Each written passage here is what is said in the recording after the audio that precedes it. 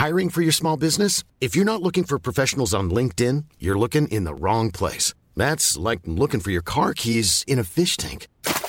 LinkedIn helps you hire professionals you can't find anywhere else, even those who aren't actively searching for a new job but might be open to the perfect role. In a given month, over 70% of LinkedIn users don't even visit other leading job sites. So start looking in the right place. With LinkedIn, you can hire professionals like a professional. Post your free job on linkedin.com/people today.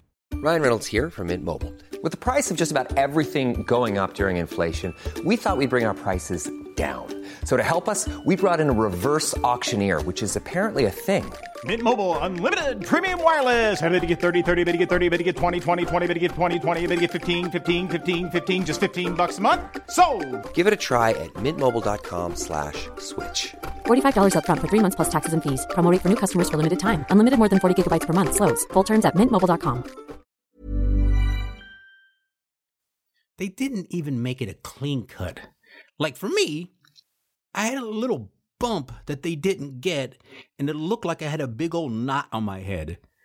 I remember watching as my hair hit the floor thinking, damn it took me forever to grow those bangs. Gonzo, the Coast Guard years. Boot Camp, Episode 2. Haircuts and drug test.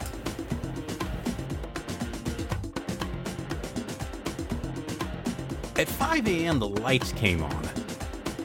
I know I didn't sleep as well as I would like, but I did not have full bowels. I had, at this point, been somewhat accustomed to being up early. I used to work for a masonry company previously, and I was up at 5 a.m. to be at work. Now, the skinny guy with the low bill had come in, of course busy yelling at us. I still didn't know who or what he was in the grand scheme of things, just that he was really annoying.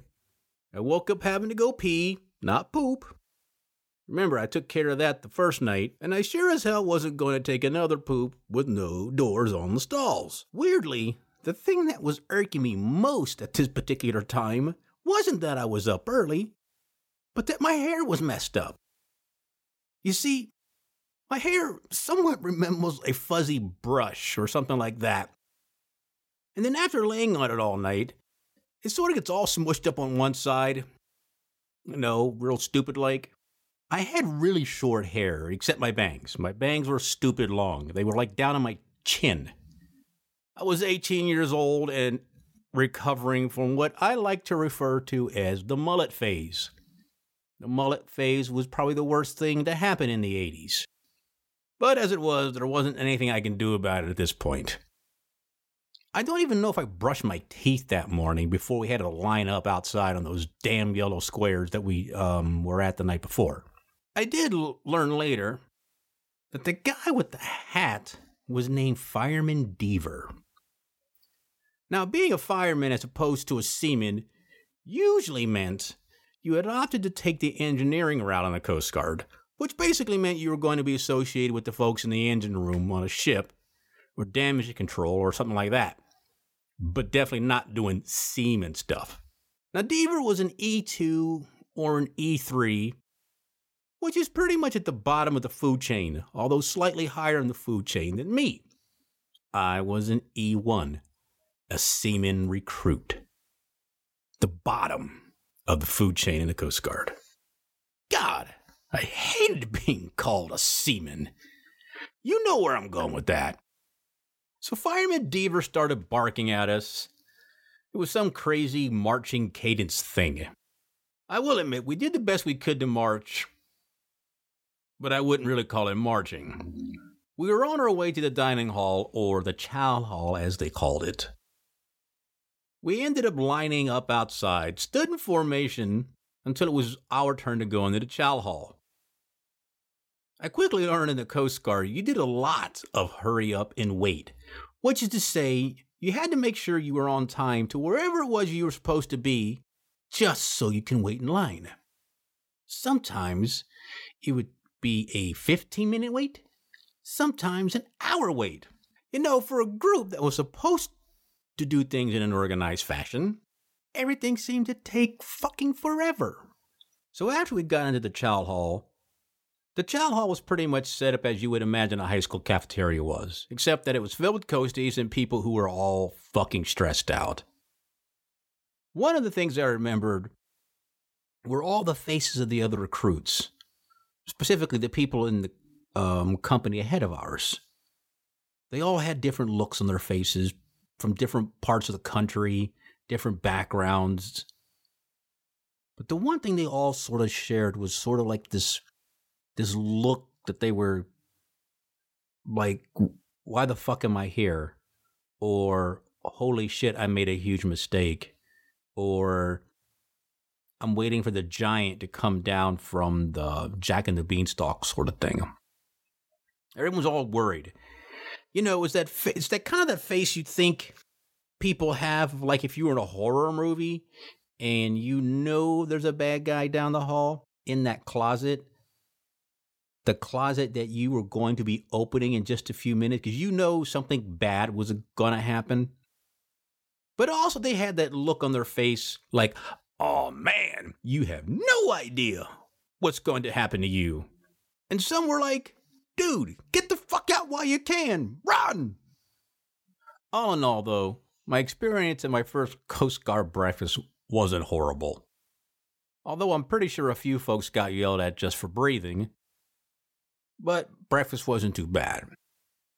So as you finish your breakfast, you were expected to head back outside and form up all over again. You know, and wait. The waiting time could take about 20 minutes or 30 minutes. It really depended on when the last person came out from my company, which I found out was Victor 126. So anybody listening to this who was in the 120 something for boot camp companies, hi, you're really fucking old. So Fireman Diva returns, starts his marching, barking thing, taking us off to the next part of our forming company week, haircuts. You know, I think no matter where you are, barbers are people who I think are just, well, they think they're funny. They're not. Most barbers are not funny, but they all think they are. So, as you can imagine, we get to where we're going to get our haircut, and of course, we stood in line. Now, as each one of the men took his seat, the barber would ask the same question. How would you like your haircut, son? Some dudes are trying to be all gung-ho and shit, and would yell something like, shave it all, man, take it all off. I mean, what is it with these guys? We were not in the Marines, nor the Army. We were in the Coast Guard, or at least working our way to be in the Coast Guard, that is.